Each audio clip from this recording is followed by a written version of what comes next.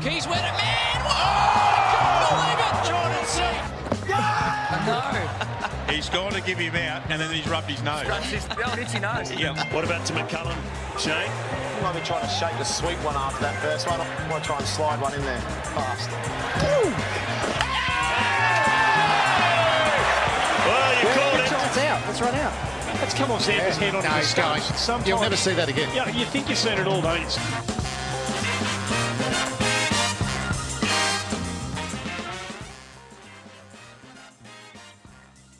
Hello and welcome to the SC Playbook BBL podcast, proudly brought to you by Pat and George from Mortgage Choice SCW. I'm your host, Tim Williams.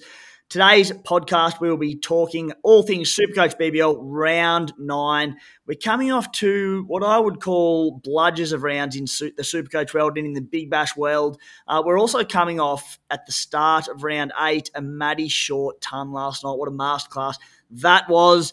We're into a big time in the Supercoach season. 3 teams on the double game week in Round 9. Here to talk through it with me is, as always, former Sydney Sixers media manager, current Cricket Australia commentator, Maxie Bryden. Maxie, how are you, mate?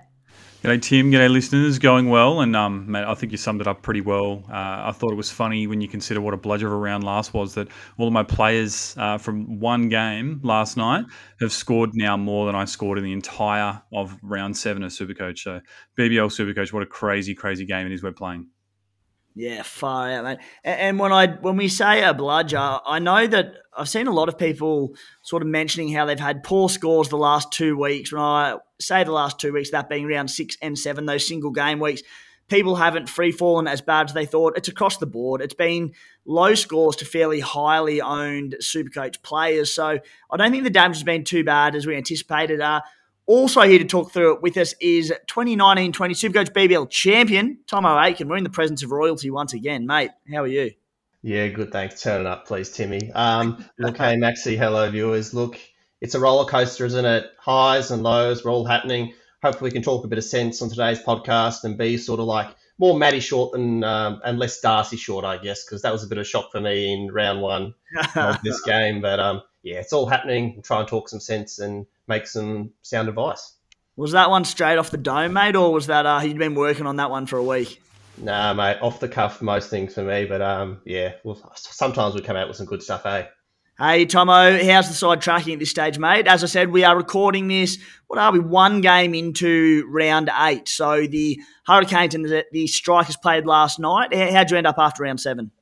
Yes, as I said last podcast, I've hovered around that 400 to 600 mark. I brought in McDermott this week, chucked the VC on him. I was tossing up between Wade and McDermott, but I just looked at the matchups, and what McDermott did last double scared me, so I was like, VC straight on him. He came in, and that was very nice. I have Matt Short. Most people have Matt Short, but there are a few in the pointy end that don't, so I was glad to have him in my side. And the rest of the Hurricanes and Strikers players, not so good. Brought Thornton back in, SC Playbook's own Thornton on field. He was not so crash hot. Ellis and Meredith I already have, and they weren't so crash hot. Wade, not so crash hot, but hopefully the Hurricanes bounce back because they had some good batters. Their bowling, maybe not so much.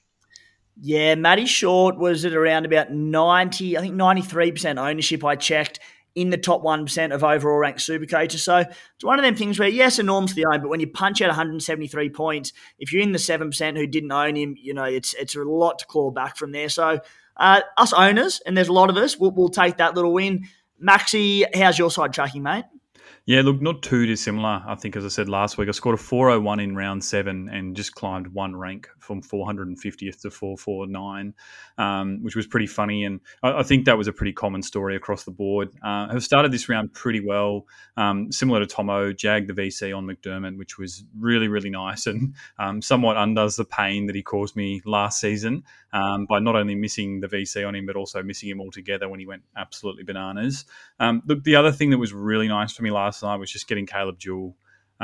He was a guy that I was prepared to loop in and just take a bit of a punt. And look, one of the rules that I figured out last year was just kind of follow the form. And after what he did at Blundstone Arena between these two sides last round, I thought, look, why not? He's low risk, negative break even. He was cheap. He fitted into my plans. And not only am I able to sub him in, I've been able to reverse out my trade out of Luke Wood for James Vince. So one less player for the double, but it means that I've got one more after scoring, presumably well enough with Caleb Jewell there. So 6 already for next week, looking all right. And only, I think most importantly, only had Nathan Ellis of all those Hurricanes bowlers last night. I didn't fall into Riley Meredith. So that feels like a massive bullet to have avoided, opting for the bat over the bowler.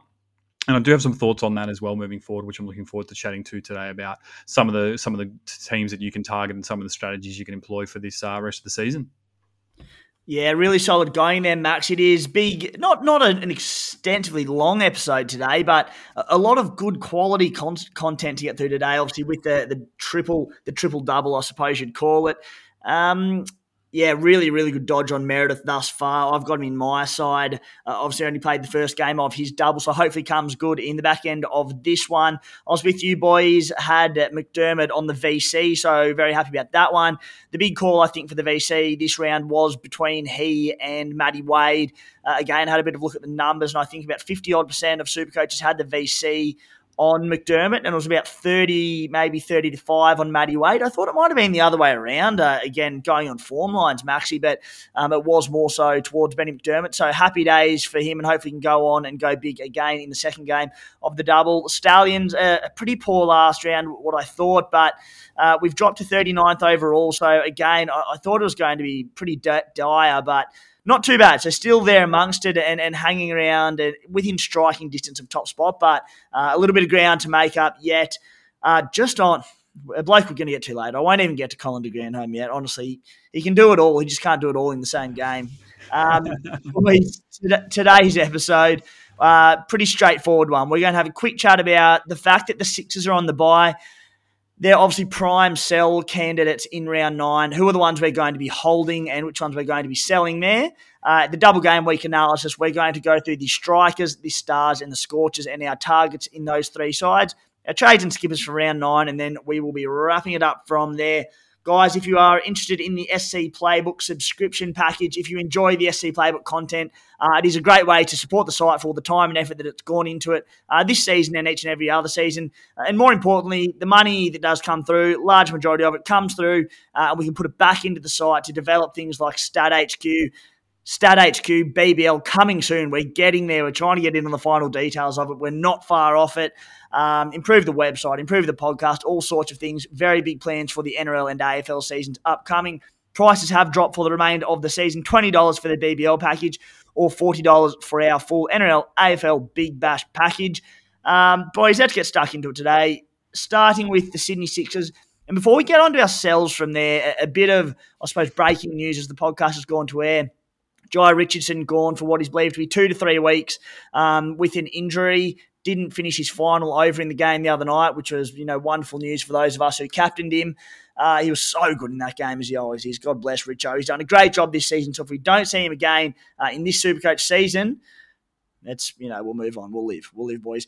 The other one is Dan Sams, an SC Playbook exclusive, gone as well. He's expected to miss. It's a groin injury, which is so concerning, especially for fast bowlers. So there's talk that he might be available for round 9 for the Thunder's next game. I'm not so convinced. The Thunder do need to win games, but they'll be pretty cautious with that one. Again, I'm not a medic. I don't know these things, but I would say that Sams maybe sits for 1 or 2 games. I'll start with you, Maxie. What are you doing with Dan Sams? Because I think I've got to flip him out of my side. Yeah, look, I think he was a straight sell for me. As much about his price as it is about the Thunder draw.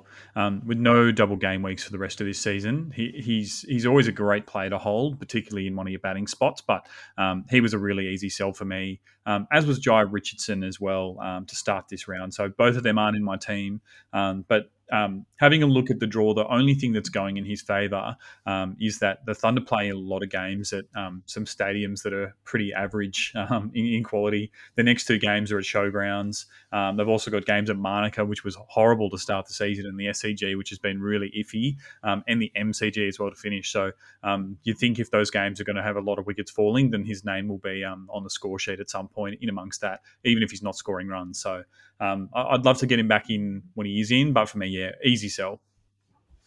Tomo, echoing similar thoughts to Maxi on the sell for Dan Sams? Yeah, I actually sold him last week. I thought he could be out for a while. I actually took a bit of a risk and used the last one of my trade boosts last week with low scores, and I thought I can bring Inglis back in early. I think he's pretty safe and not going to get rested. He got dismissed cheaply, so it didn't work for me. But yeah, I got rid of him. Just you don't want people with injury risk hanging around when there's lots of good options out there.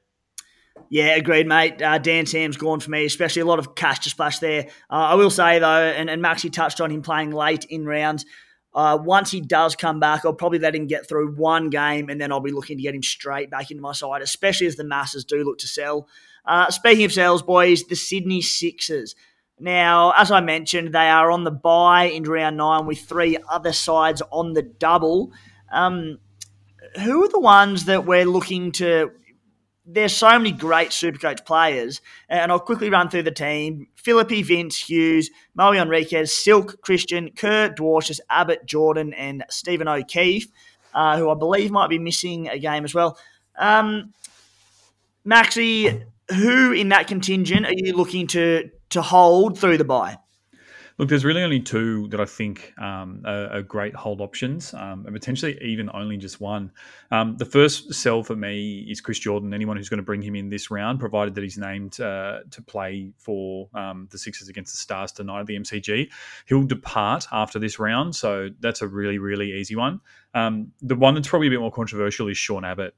And I think that there's a really nice anti-pod opportunity. We touched on it in one of the listener questions last week. For him, his season average just has been well down on his standards. It's only 45 so far. That does include the 2 from the washout game. But even before that, I think it was only about 54 or 52. So he's sort of a bit of a shell of the player that he's been in previous seasons. Still taking wickets, but his economy rate's over 10 for the season, which is just awful. In terms of the holds, I really like Hayden Kerr. I think just batting at 7, one higher position than last year. He's facing enough balls in what's really been a bit of a misfiring Sixers batting lineup to do damage and score plenty of runs with both crafts. And he's bowling death as well without the presence of anyone else to really take up that mantle in the attack. So death bowler, batting 7, available at bat. He's a no-brainer to hold and potentially be a really good loop option. Philippi's another really tricky one because he hasn't sort of set the world on fire, but I know we keep waiting for guys like Marcus Stoinis, and I feel like he's another one that can really hurt you on his day when he does get going. So I feel like that's going to be a bit of a dealer's choice. Maybe his cash is just going to be worth flipping to a guy on the double next week. But Kerr a definite, Philippi a maybe, and I would say just about everyone else you could sell at this point.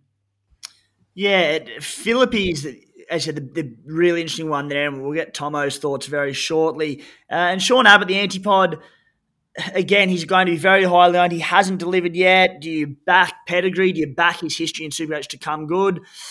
I think I am willing to, but that's going to be one of the big decisions we have this week. Tomo, which of the Sixers are you keeping? And can you elaborate on any thoughts on Josh Philippi?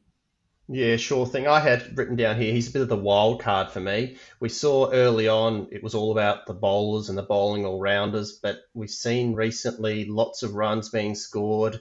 Is he the type of fella that might be handy to hold because he can put together a little run, he can score runs quickly?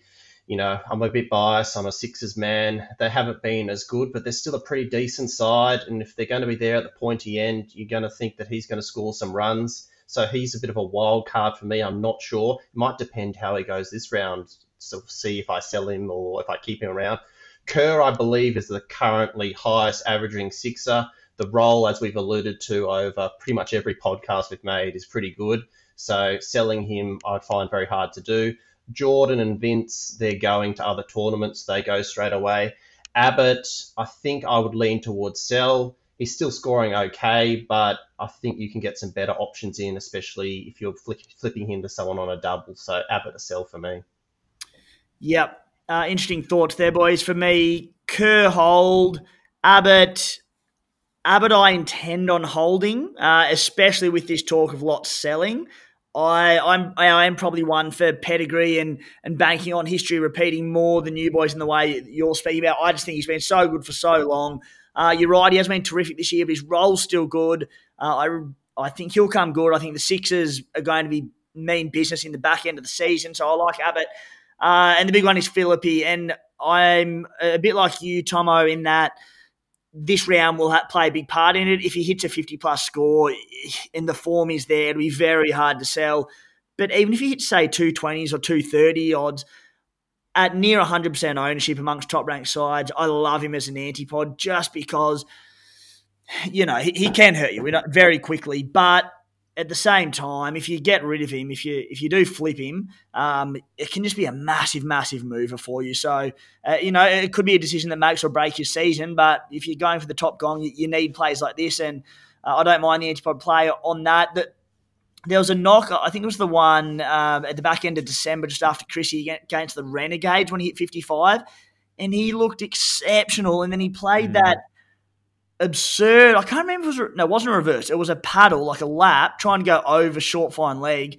They took the speed off the ball and he was just smoking them and went straight down the throat of short fine leg. And you're just sitting there going, mate, what are you doing? But prior to that, he was hitting them so good. And off that innings alone, I'm just sitting there thinking, geez, I'd hate not to own this bloke. So a big, big watch this round.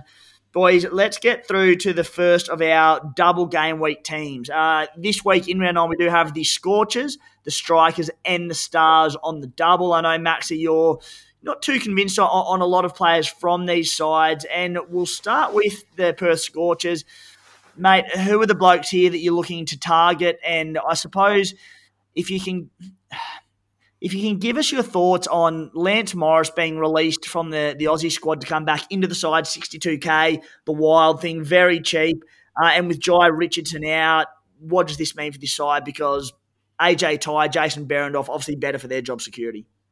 Yeah, it's a really tough one, and I wish I had the answers here because I think it would allow me to sleep a little bit better at night.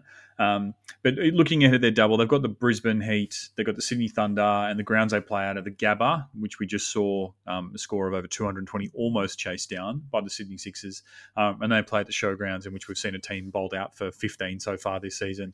I think for me, like the players of note, Andrew Tye, I just can't see that with the role that he plays, they're going to be able to afford to give him a rest, even though it might be tempting to.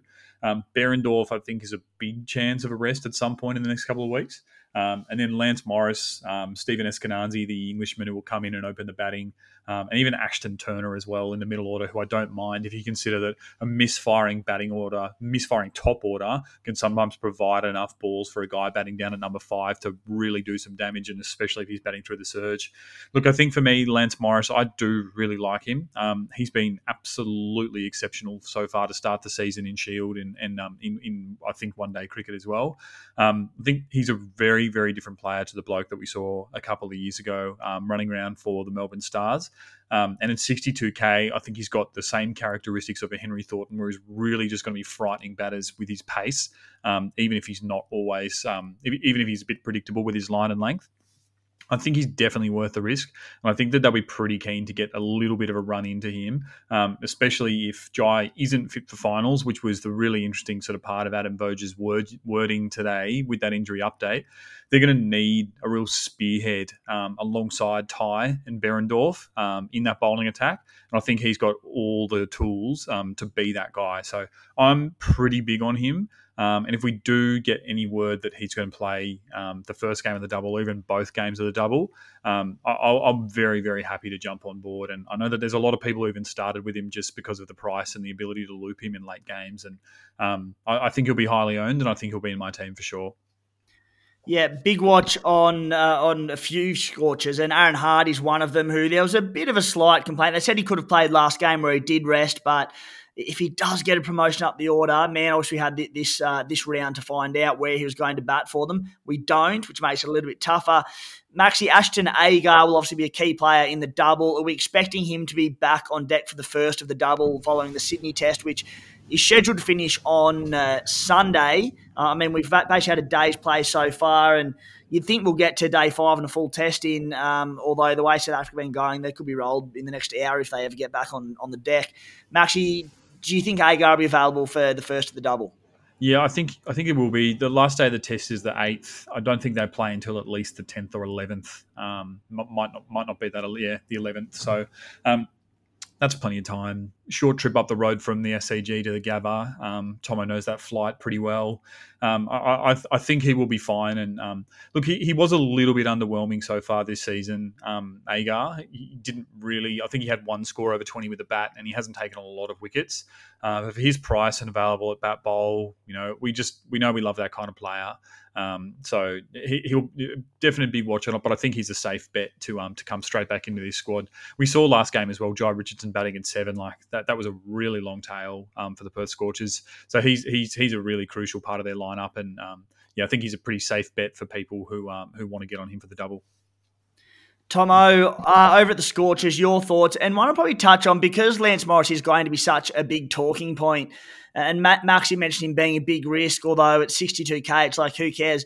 The way I sort of see it is that because he's 62k, sports fans, Australians, we love a bit of hype. There's all this hype around the Wild thing, so I do think people will flock to him. So if they do flock to him at that price, which I believe will probably happen, it almost becomes an antipod to go against Lance Morris for the double, and especially because we've got 3 teams on the double, an opportunity there. Who do you like at the Scorchers, and what are your thoughts on Morris?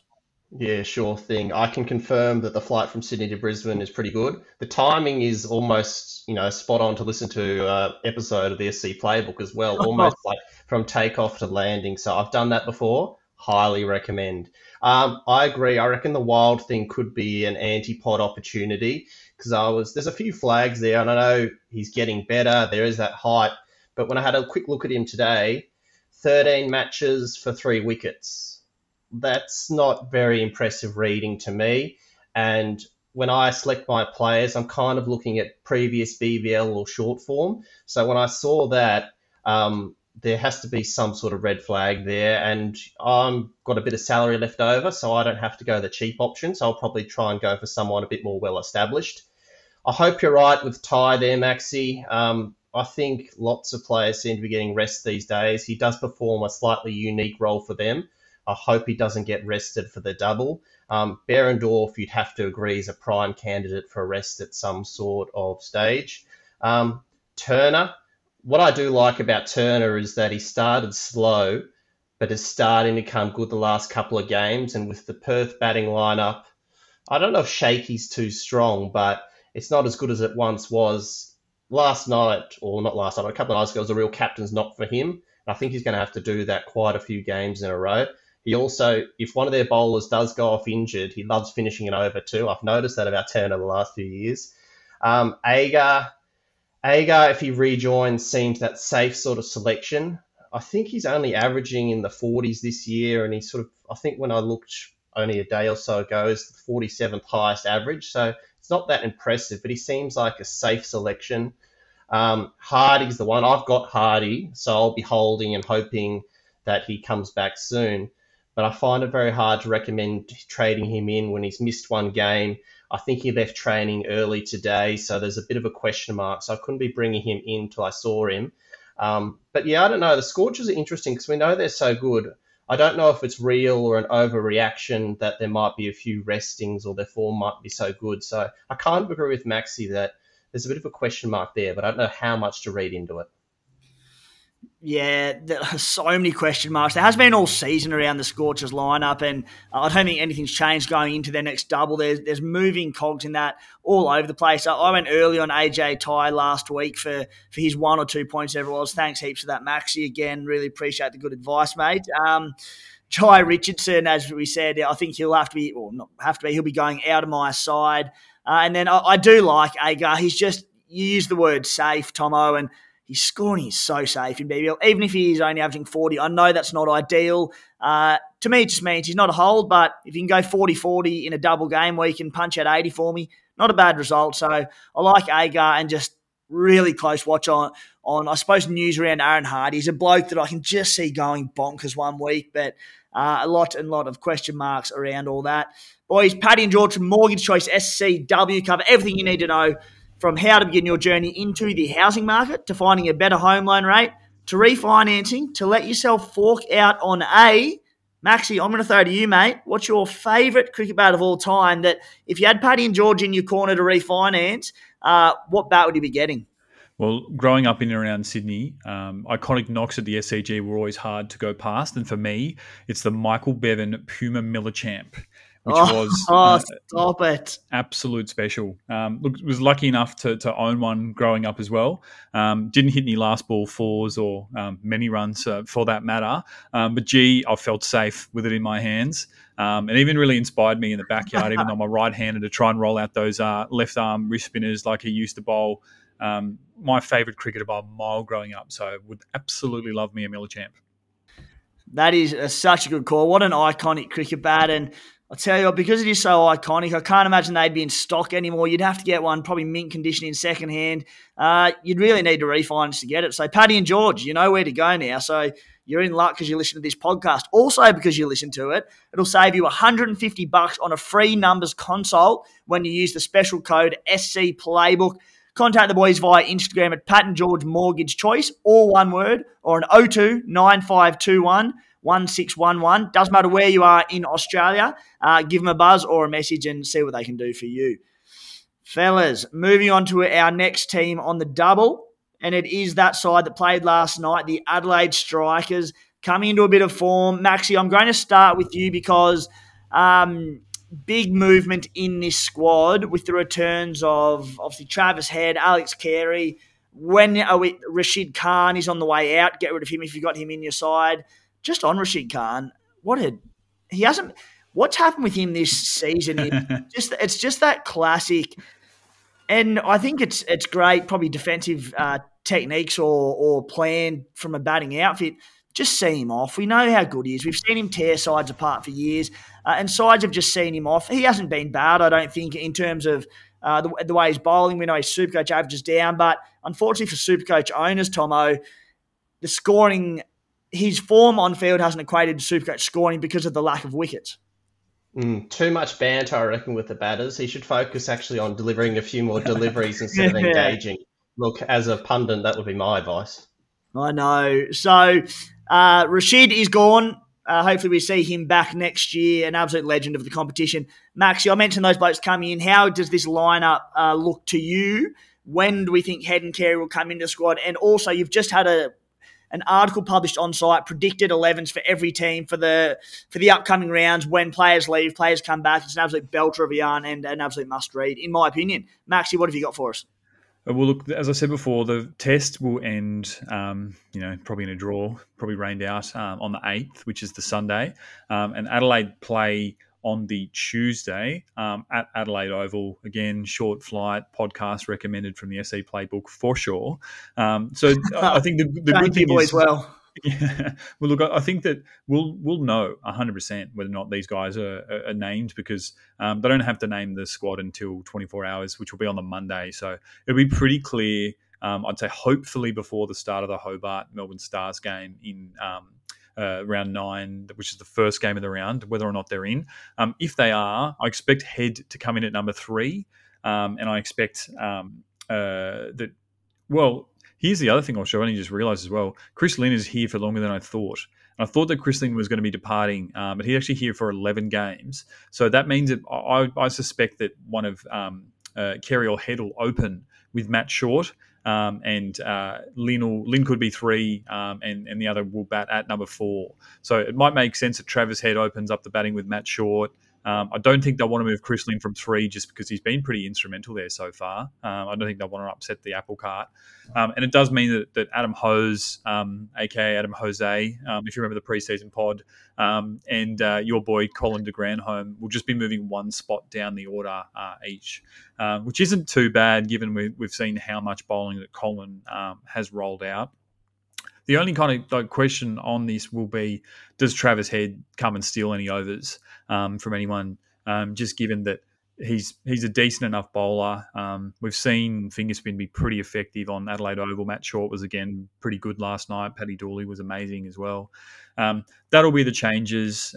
And look, this Strikers team, they don't need any runs. Like, their batting has been exceptional. They've been the best batting team by a mile. It hasn't just been Matt Short either this year. They're getting contributions right across the board. I'm pretty sure Chris Lynn, if he's not the leading run scorer again, he's there or thereabouts. Hose has had a bunch of cameos. Even Colin, when he's had the chance, has done really, really well. Losing Rashid, it is what it is. The big trap to avoid will don't get Peter Siddle, because we know that he's going to miss the first game. That's already been flagged. What impact this has for Thornton, though, and my boy Wes Agar, is a really big one. And I think that if you have a look at Thornton, part of his devastation to start this tournament was his out-and-out pace. He was amazing, really blowing people off the park, and they had to attack someone in that bowling lineup, and they usually just chose the wrong bloke. And blokes were just hitting balls straight up the chimney, easy catches for the keeper, and things like that. I think he's been found out a little bit. Bowling in death and Ben Surge hasn't been great for him. His wickets have been down a tiny bit. Last night, I think, was his first game without any. And his economy has really gone to water. Stoinis got after him. A few blokes got after him last night as well. So really, really interesting lineup. But I think the thing when I look at the double, finally getting to the point here, as we like to ramble on here, these guys are playing at Adelaide Oval in game 1, where they just successfully chased down 229 runs. And they're playing against the Melbourne Renegades, who are going to be without their 2 best bowlers in Akeal Hussain and Mujeeb. So they're going to be essentially batting on an absolute belter of a deck against a couple of clubbies who are going to come in and replace them, which could be anything. Playing against the Melbourne Stars at the MCG as well could be absolutely anything, just because you never know what the MCG is going to dish up. But batters for me, from the Adelaide Strikers, I think are prime targets for this double game week. Yeah, good analysis there, mate. And touching on, imagine having a side that's got Matty Short opening, just scored 100 not out. I think him and Linney, I believe, are pretty close to, I think they're 1 and 2 top run scorers in the tournament. And then you have Travis Head and Alex Carey coming back into this side. And then you've got an absolute superstar in Colin de Grandhomme coming in at 5. It's just, what a lineup. Tomo, for you at the Strikers, who are the blokes you'll be looking at bringing into your side off the back of Max's input there, just on my boy, CDG, Colin de Grandhomme? 2 games ago, 30 off 18, absolute hitting bombs, comes out and doesn't bowl. He bowled 1 over, went for like 17, didn't get another go. The following game, last night's game, comes out, just rescues their ass, takes 2 wickets, bowling absolute just mint. And you're thinking, all right, they're chasing 230. He has to get a good hit here. It's all coming together. I went the early crow in the WhatsApp chat, SC Playbook subscribers. Came on and he faced 2 balls because they chased it 4 down. He came in with about 4 overs to go and he couldn't get a bloody ball. Anyway, vent over. Tomo, give the people what they want. Who are your targets? Sure thing. Look, everyone's got Short, except as you alluded to early on the podcast, there are some. I think you have to bring him in for the double, especially when he's captaining and giving himself 4 overs. That was just fantastic to see. I've already got Thornton. Hopefully there's a bounce back there. But if he didn't own, certainly there's some red flags there. Siddle missing means death overs are up for grabs. And look, they went the journey last night. They might go the journey again, a few of their bowlers. Lynn is one that I'm warming to quite heavily. He's here for the double, as Maxi alluded to. His consistency this year has been pretty good. Maybe not the strike rate at times, but he has reached double figures, I think, in just about every innings. And the last 2 against the Hurricanes, both home and away, he's put it all together. He might want to leave on a good note before he goes overseas. So Lynn, especially with the batting deck getting a bit better, I'm firming to. And Head and Carey, I think, I'm only going off memory, but I think Gillespie had some comments and he was quite uncommittal whether they'd play the first game or not. But I think they're priced really, really nicely, aren't they? About 120 grand or so. So, like, that's just fantastic for players that are in form. Travis Head's been playing almost T20 style in a test arena anyway, so he's all warmed up, ready to go. And the last one, look, I don't know, Timmy, if I've spent too much time around you, but Colin de Grandhomme. Yes. Look, I was looking at him and I thought, where's he sitting? Where's his average sitting? Let's have a little bit of a dig. So I think coming into the previous round, the 46th highest averaging player. So I was like, that doesn't really thrill me. But I was like, that's not going to help my mate Timmy. So I was like, Siddle out. Some of the Adelaide bowlers, Conway, Wes Agar, Maxi, your boy, they can be expensive, I'm sorry to say. So I can see Colin, a little bit what he did last night, but coming in, filling some overs. Let's say over the double for you, Timmy, he picks up 2 for 30. And then when he bats, I'm thinking a quick fire sort of 30 off 20 in both games, a bit of a pod for you as you continue to march up the rankings, and that's going to happen twice in a round. So the 46 or whatever it was average was not a no for me, but you never know. Yeah, good to see you coming around, mate. You got a few wits about you. Tomo, we've this podcast loves an Adelaide Strikers super pod. Maxi obviously started the season with Henry Thornton as his super pod. The Spy claimed it as his own. Maxi then went on to Wes Agar, which is just seen him fall flat in his ass. I went Colin de Grandhomme, who's about to break a Supercoach single-round record. What about your Superpod to start the season? Could it finally be time for Hectic Harry Conway? Watching last night, probably not. You never know. Oh, God. Boys and girls out there, listeners of the podcast, if you like fantasy sport and punting, they've come together in the form of Draft Stars. Enter contests from as little as 50 cents, which is ridiculous, all the way up to the high roller contest if you want to play for a bit more money. There's jackpots of up to 50 grand plus. An SC Playbook listener sent through a contest the other day. They turned $2 into 250. In tonight's game, I like the look of Chris Jordan bowling death for the Sixers. $14,500 could tear through them with a few late wickets. If you are keen to play, guys, obviously we do want them to know that SC Playbook sent you. To do that, jump into the article on site holding the podcast, or essentially nearly every article on our website, and there is a link there that you can click through to the sign-up page, also a QR code you can scan. Guys, 18 plus only, and gamble responsibly, most importantly. Fellas, one more. What have we done there? We've done 2 or 3. We've got another double team. The Melbourne Stars. That's the one we're missing. Geez, how much time do you want to spend on this? The Stars, they've got the firepower. They've got the Stars, but they just can't seem to put it together. Maxie, you've done a good job for us so far, so we'll stick with you for the time being. Any impact in the next week coming, any ins or outs of their side, or how are they looking? They're not majorly impacted in terms of the volume of players, but there will be a major impact in that they lose their best bowler. Trent Boult, he will be leaving, which really, really sucks because he's been fun to watch. Seems to be the only one who's hitting sixes for them as well in the last few games, which is not ideal for your number 10. Usually means you've had a collapse, but hey, gets the viewers in. And I think that that just weakens their side even worse. And it's not ideal for a team who's already dead last. But I think there's a real chance that they become the whipping boys of the competition from this point on. Maxi, one of the absolute mysteries that it's nearly sent poor old Tomo with his weekly wrap into a madhouse. It is trying to work out the roles of Marcus Stoinis and Bo Webster because they're such vital parts of Supercoach this season. The big Stoin always is, but Bo Webster's been a revelation at times coming onto the double game week. And Stoin is so important because he had that one good knock. There's been games where he's bowled 4 overs and he's become this great captaincy opportunity. Well, he appeared it. Can you make any sense of how volatile their roles are, obviously with the ball? The batting's pretty cemented, but bowling, it's all over the shop. Look, if I had to guess, and I think guessing's all you can really do at this point, I would say that they're getting more from Bo Webster than what they expected. And I think that while he was probably considered the Band-Aid solution while Stoinis had COVID, and then had his Christmas party and sort of had the week off. I think that genuinely they're happier when he's got the ball in his hands, particularly playing at a ground like the MCG where he can bowl his off spin to the left-handers. So Bo's pretty safe, and I think that like the super weird thing as well is that he's getting death overs consistently. Like this bloke has bowled the 20th over twice, and is bowled other times bowled the 18th and 19th over, which is like, what's going? It's so weird. It's like no one in their right mind could have ever predicted that.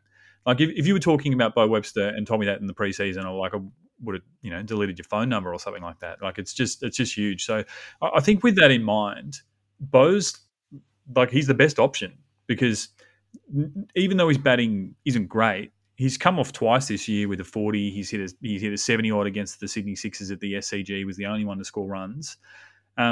And he's bowling 4 overs, and his economy rate's pretty good, as it usually is easy to get at the MCG as a big ground because players just milk you instead of hitting sixes. So, I think he's rusted on to bowl, particularly looking at the venues for their double game week, which are Blundstone Arena down in his native Tasmania.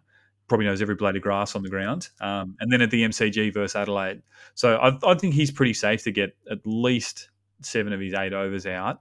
I can't really see a world where Stoinis is usurping him at this point unless they're absolutely desperate. But yeah, I mean, I can't really add much more than that. It's just it's been such a strange one to predict. I don't know if you can add anything else, Tomo.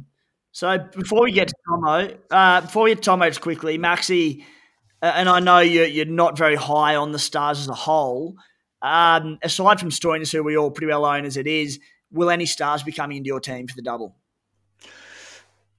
The only ones that I think I've got 2. I've had Luke Wood since day one and been happy enough with him. He's averaging, I think, sort of 55 and had that one huge game against Perth when he was a pod. That was really nice. Marcus Stoinis, I've reluctantly got him, and big decision for me tonight as to those 2 or Nisa who I play in my final spot in my team. NCN's got a sneaky good average, and I don't mind sort of taking a punt on him. Tim, you've had some success there in the past as well. And apart from that, like you could look at Clark, you could look at Zampa. I think that the beauty of having 3 teams on the double is that whoever you bring in, the percentage of who's doing so, it's not going to be that high just because there are so many options across the board.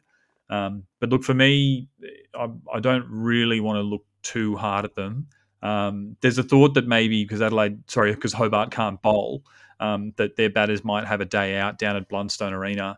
But then on the return leg versus Adelaide at the MCG, like who knows what's going to happen on that ground. So, yeah, they're really, really tough one. But Luke Wood, I think, is an interesting one. I know he's got a peak to the interest of a lot of Playbook subscribers just because of his availability in DPP and the fact that he bowls death, chips away at wickets. He's a good, honest toiler, probably good for at least 100 points in the double, I'd say. So he'd be one I'd recommend. Yeah, I mean, we've seen these things in the past, haven't we? I remember, Maxie, you putting your article up late last season that we alluded to at times this season about just because the side's on the double, it doesn't mean everything, and it is chasing teams with form. Who are the good sides? Who are the bad sides? And this season, from what we've seen, the Melbourne Stars have been a poor, underwhelming side of the competition, and they're about to lose their best bowler in Trent Boult. So it does raise a lot of question marks. Tomo, anything to add regarding the roles there? Have you made any more sense of these things? And I suppose, firstly, do you own any Stars? I assume you've probably got Stoinis, and will you be recruiting any Stars for the double? Yeah, no problem. Well, I do have Stoinis as it currently sits. Look, I watch the games like lots of us out there. I look at some highlights, some replays. I look at the bowling cards, and it's still sort of clear as mud for me between the Stoinis and Webster breakdown. I guess looking at the whole tournament, I think Stoinis has bowled about 9 overs and Webster about 17, but coming into before the game against the Sixers, so that would say a slight leaning to Webster. Look, Webster is the highest averaging Stars player, so I think he comes under consideration, even though I traded him out a few rounds ago when I thought Stoinis would take over those overs. He comes back into consideration, heavy consideration for me. He's bat bowl eligible. He's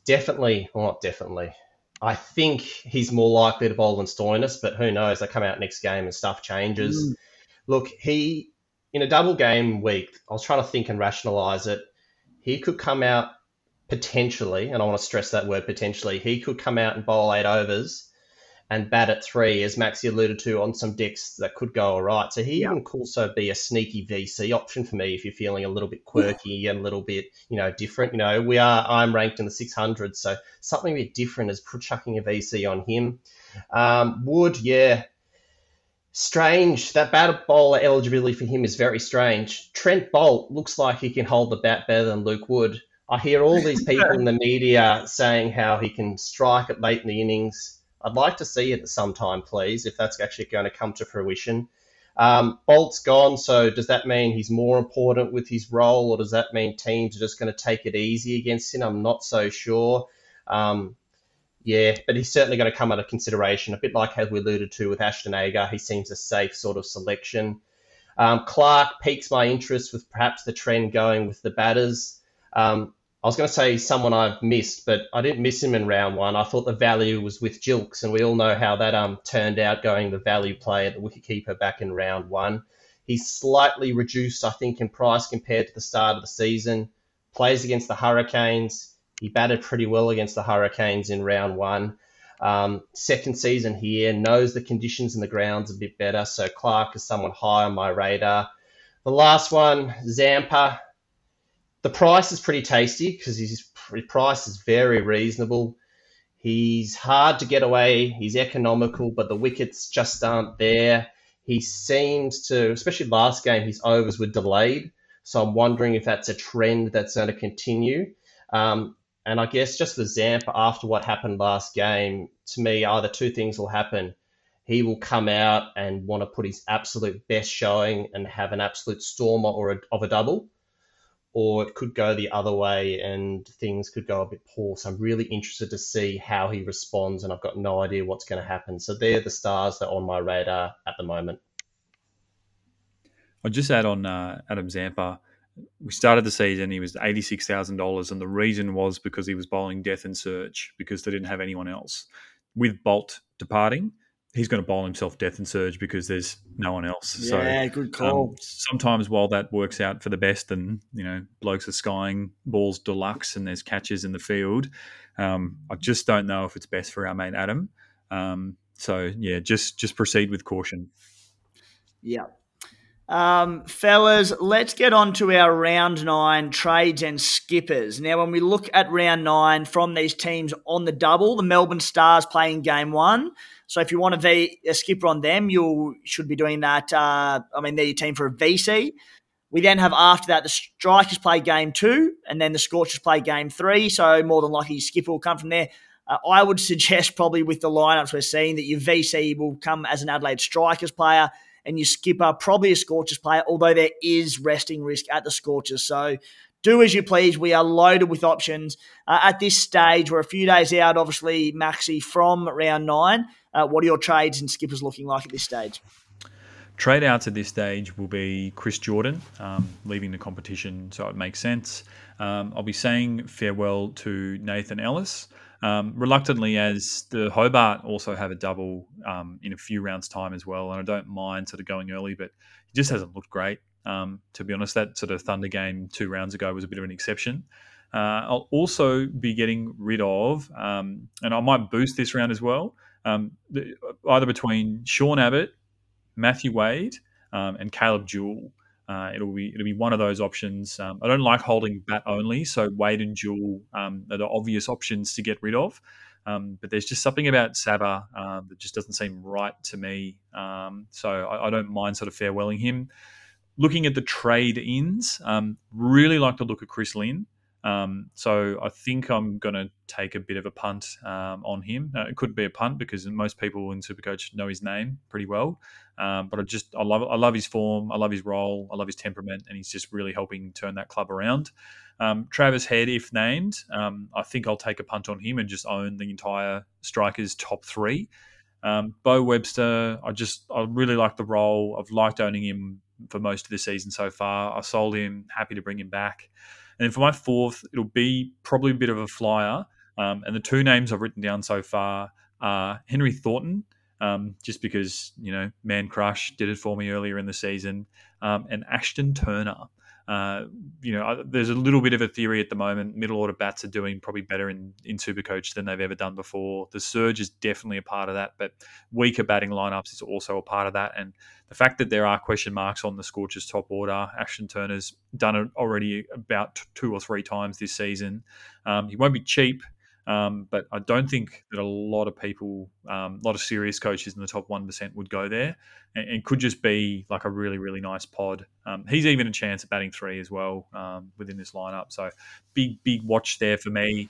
And just a word of warning to any coaches before you're bringing in guys for the double game week, look at the next round and just make sure that you're happy with that matchup, particularly on guys who are bat only, because going into a single game week in round 10 and back-to-back single game weeks in 11, if you've got heaps of batters and you don't have all-rounders, it's high-risk coaching. So that'll come into consideration for me. In terms of VC and C, Matty Short, VC, absolute no-brainer. I'm sure that'll be about 90% of the top 5% of coaches. And C will be whoever from Perth I think is fit and named. Could be Andrew Tye. Tempted to just go straight C on Matt Short, knowing that 2 bites of the cherry, potentially 8 overs and 2 sticks, that he might come off in the second game, even if he doesn't in the first. But I'll decide that on the night. But yeah, definitely looking at Matt Short for sure. Triggered something with Matty Wade and Ben McDermott. You mentioned, a bit of worry about carrying them with the high risk, high reward. The Hurricanes, the next 2 rounds, so it'll be round 10 and 11, play later on, so you can't really AE loop them, which makes them a bit risky. After that, they do play some earlier games, but just the next 2 rounds after round 9 in particular, maybe carry one of them, but carrying both of them could be a bit of a risk, so just be aware of that one. And really good shout, Maxi, on the looking forward to round 10. You'll be trading out a lot of Sixers players. If you have a lot of Sixers players and you might earn Lupa Connolly and Cam Green, numbers could be short very fast, so be aware of that one. And the quick point just on the Hobart Hurricanes as well is I love their next couple of games.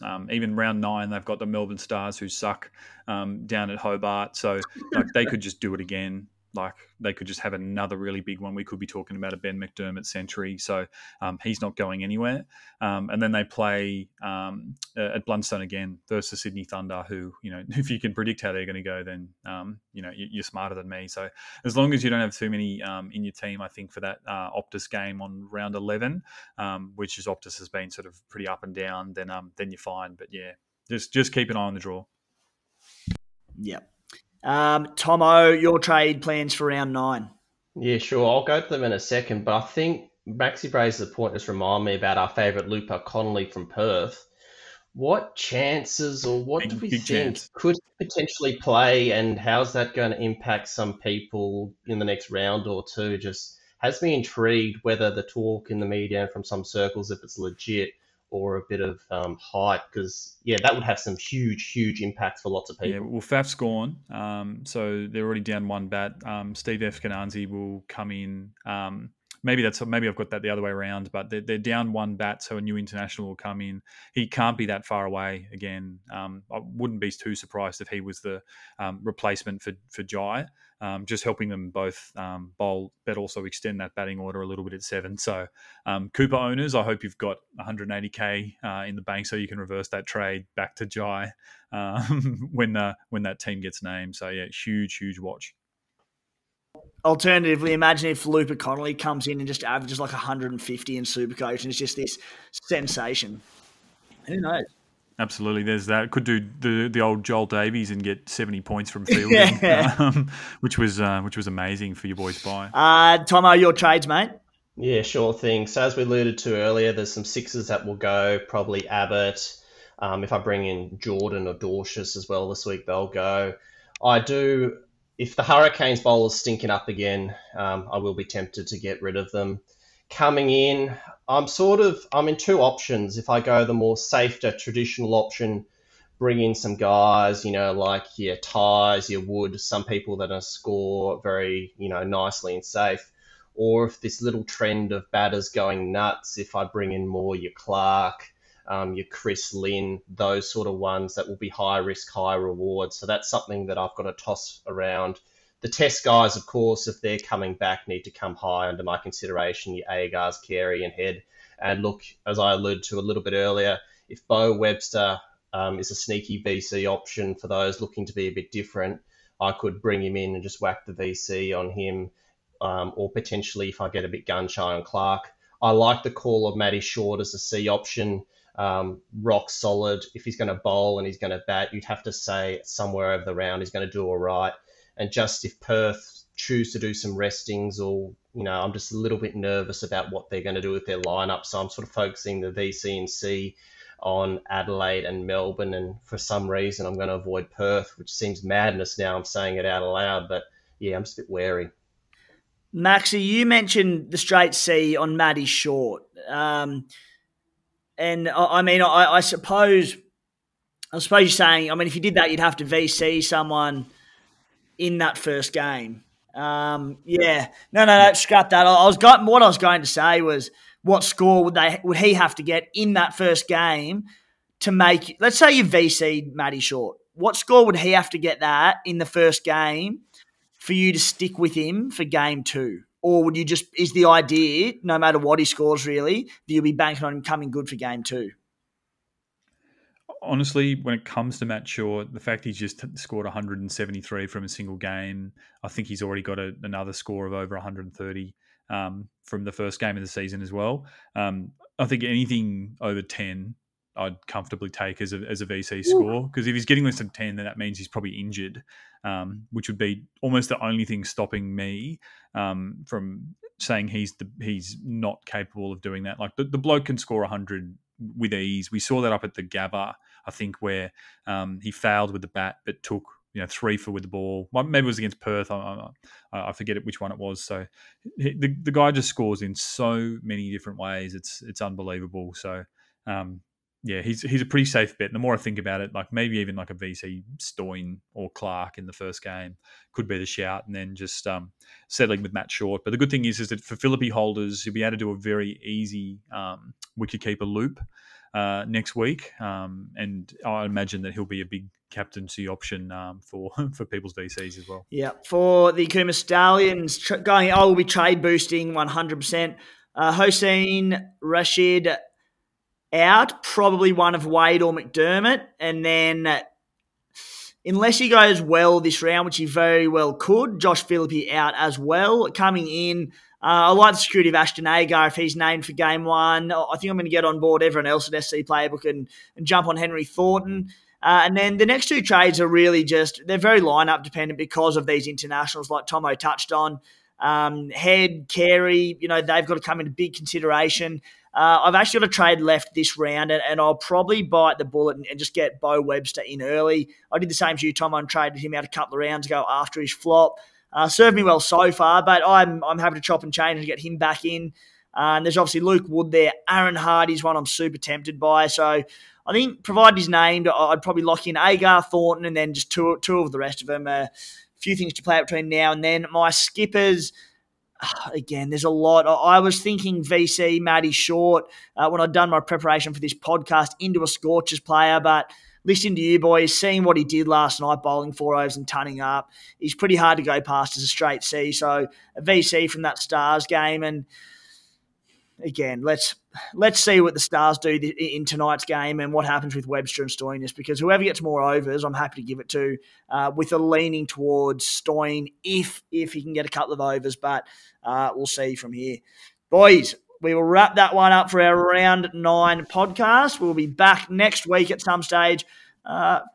Speaking of a few things to play out, got to work a few things out over the course of the weekend. I'll be heading to the SCD test tomorrow if it's not rained out. But for around 10, 11 podcasts next week. Maxi boy, thank you as always. Pleasure, Timmy. Hope the listeners enjoyed this one, and I'm off to eBay to try and find myself a Puma. Oh, the Miller champ. Mate, Tomo, also thank you. And thank you finally for getting on the CDG, the Colin de Grandhome bandwagon with me. Kind of. No problems, mate. Look, I'm sending all the power into the atmosphere for him to pull out an absolutely massive double round, and that's what's going to happen. So good luck when it happens. Oh, manifest it, mate. Thanks for tuning in, guys.